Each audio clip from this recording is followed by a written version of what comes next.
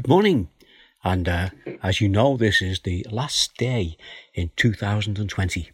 So let us approach this new year with this good advice from Proverbs chapter 3, verse 3. Let love and faithfulness never leave you. Bind them round your neck. Write them on the tablet of your heart. In Proverbs 3, the father wants his son not only to live by the things that he is teaching him, but for him to do it out of love and respect. Love and respect for his father, and then for him, the boy, to keep these things so close to him that he will not forget them. So, let us approach the new year with these thoughts in mind. You might be a person who will carry a family photograph around with you in your purse or in your wallet. We can also keep photographs of our family in our smartphones. And these are reminders to us, and reminders of what we have to keep our family and those we love close to us. And also it's something that we can show to our friends. The first part of that proverb, let love and faithfulness never leave you. In other words, keep these things close to you. Keep them in your heart. And the second part of the verse confirms this. Bind them round your neck. Write them on the tablet of your heart.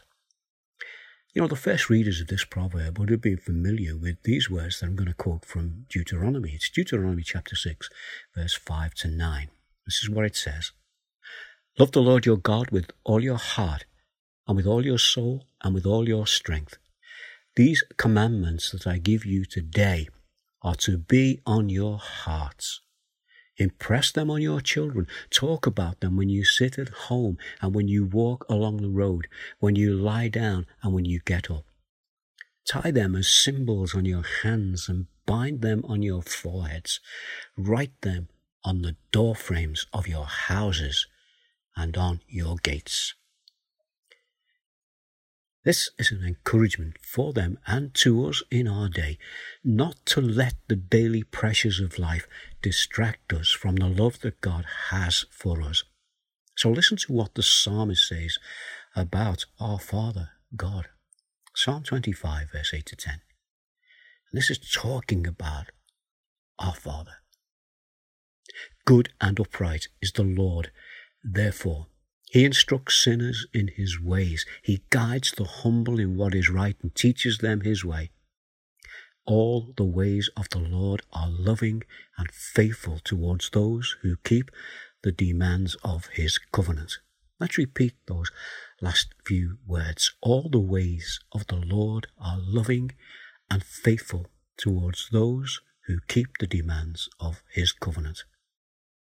His covenant is the promise that we enter into when we know Jesus as our Lord and Saviour.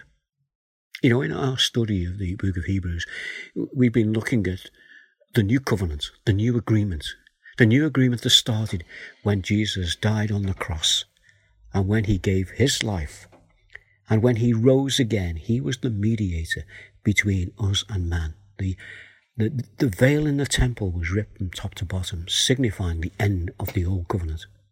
And in this covenant we have, in Jesus, we are part of this new covenant in Christ, and we have our part to play.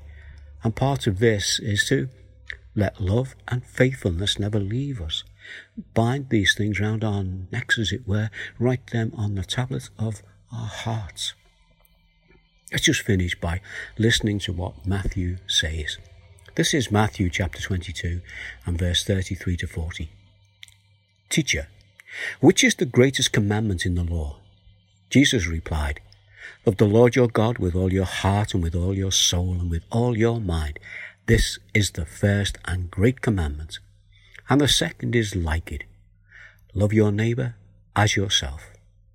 All the law and the prophets hang on these two commands. Let's pray.